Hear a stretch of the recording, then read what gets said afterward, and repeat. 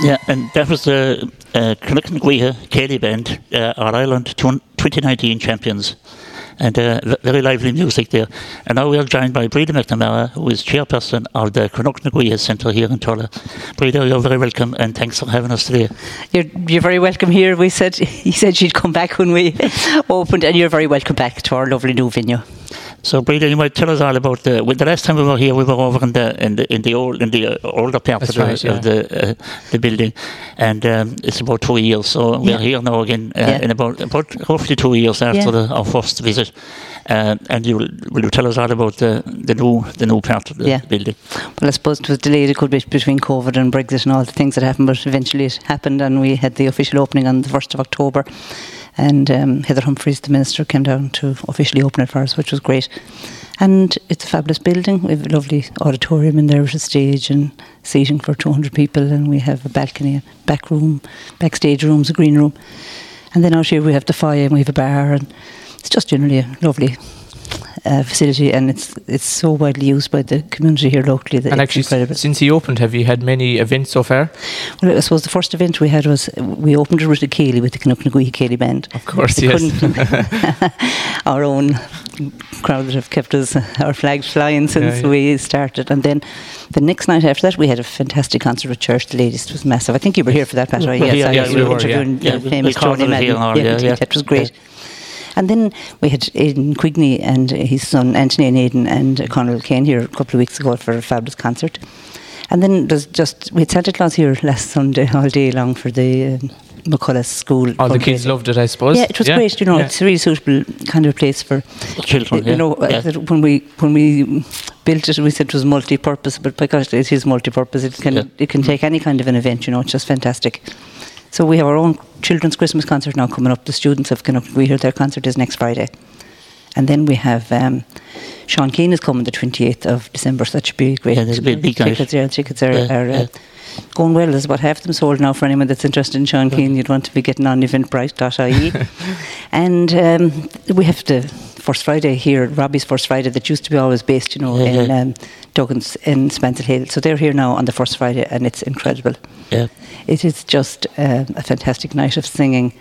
And they come from all over the country. We had a full house here last Friday night. They were from Wicklow, Wexford, Mayo, Dublin, Kerry, and the locals. And so, it's an open session. Everyone is welcome to come into it. And it's really, it's just a lovely event. Yeah, and Linehan, he does some work for the radio as well. He was here. He was telling me, he lives on beside me. He was telling me he was here and he enjoyed it. Great night. On that night. Just fabulous. The standard thing here is incredible. It's like a concert of singing all night long, but at the same time, it's really relaxed. They just sit around there and have a drink and sing, and it's just really lovely. It is. And I suppose talk to me about the early stages of the development when this building hadn't existed. How did it all come about? Is there a lot of work involved to try and get to where it is today? Grey hairs, I said that's why I have to get my hair coloured every more and more often.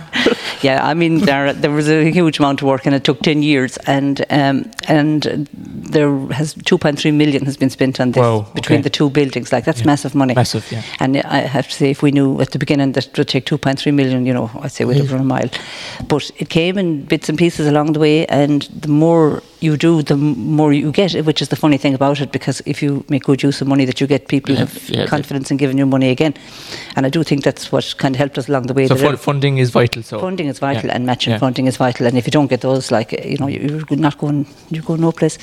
But I suppose Tulla has been very lucky with funding, and the Scouts now, 200,000 is fantastic for the Old Boys School. This village has so much money got from government money that we're very, very lucky. Really, I think we've been very lucky with the Department of Arts and Culture have looked after us extremely well. Actually they have given a lot of money around the country. Every week Heather Humphreys has come out and some money for projects. For a lot of projects, and Clare has a lot of money got It's just mighty. And you have the accommodation over in the old building as well, and music rooms as well. Yeah, that's right. So we're still teaching over there in the rooms. There's classes on over there every evening of the week. Over today, there's classes over there, and then we have the upstairs accommodation. The singers now, they stay when they come the weekend. They come in different performers, they use it for accommodation, and it's great to have it on site. Like people, marvellous, yeah, it is, yeah. And then the tea room is down there where they can go and have their breakfast and So is there still events being held over in the older building? There's more classes now than events. There's classes. Yeah. We hold small events over there now. We did a little book launch there for your friend O'Hagan, Cahill. Carl O'Hagan. Yeah, he did a lovely book launch over there in the tea room, and those kind of events we'd hold there. Yeah. But this building here, you could hold a handy event here where we are now, and you could hold a bigger event inside. So more of the events happen over here now, I'd say. And you had a wedding and a tour recently as well here. We had, yeah. We said we've tried everything here now. We're only here a short time, and so far so good. All it's going well. Yeah. That's marvellous. Marvellous.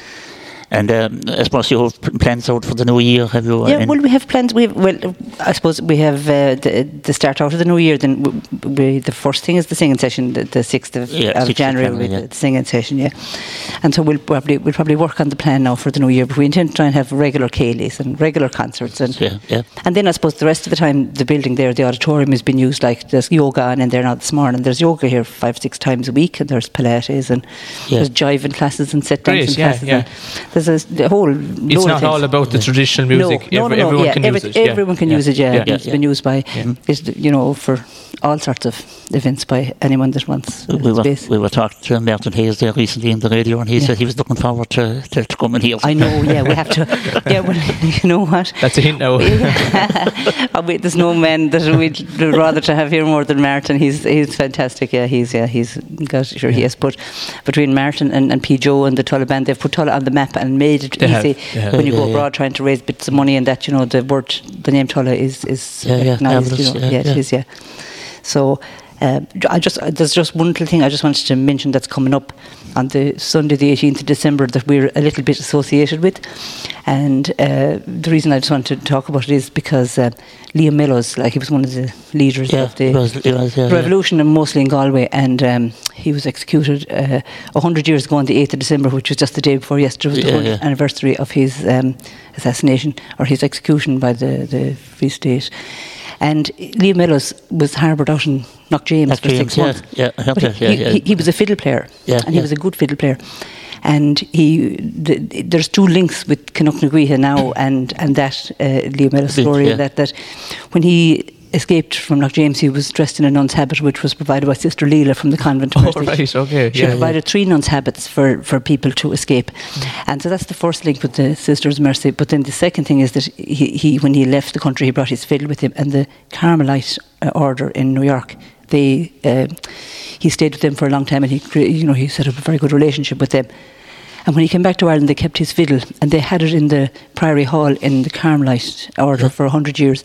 And Sean Halpin has got Liam Mellows' fiddle back to Tulla for the commemoration.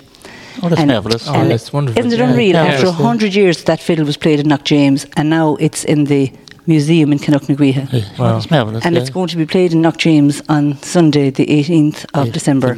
We're having a memorial at the Tulla History Society, and Tomás McNamara, fantastic Tomás, is doing a talk on the relationship, between Knockjames and Liam Mellows. And so this will be in Knockjames Church now. Yeah, this is at Knockjames Church. Yeah. There's a lectern going up there, an information board going up there. At what time exactly? It's 1:00 on Sunday, the 18th of December. Okay. And so we're going to bring up Liam Mellows' fiddle. There's going to be a tune played on it up there under the hills where he was harboured. Oh, that'll be lovely, yeah. Tomás is going to do a little talk on it, and I just think, it's a nice thing for people to know, but I think it's amazing that a fiddle would be minded for 100 years. It's in excellent condition. It's in our museum next door here now, and that it's going to be played in Knockjames next Sunday, 100 years after the man died. It's just fabulous, isn't it? Yeah. So look at all the news related to that. It's going to be in the Clarechampan next week. Pat Helty from the History Society is involved with that, with Sean Halpin, and that'll be it'll be out there for everyone to know about. But just to say it now,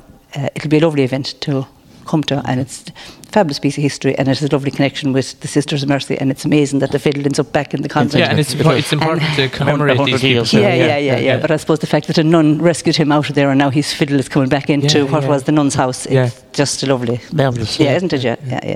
Yeah, fabulous story. So, Breda, thanks very much for your talk, and thanks again for having us here. You're very welcome. We'll have a blast from Out the Gap now. Lovely. Okay, thanks very much.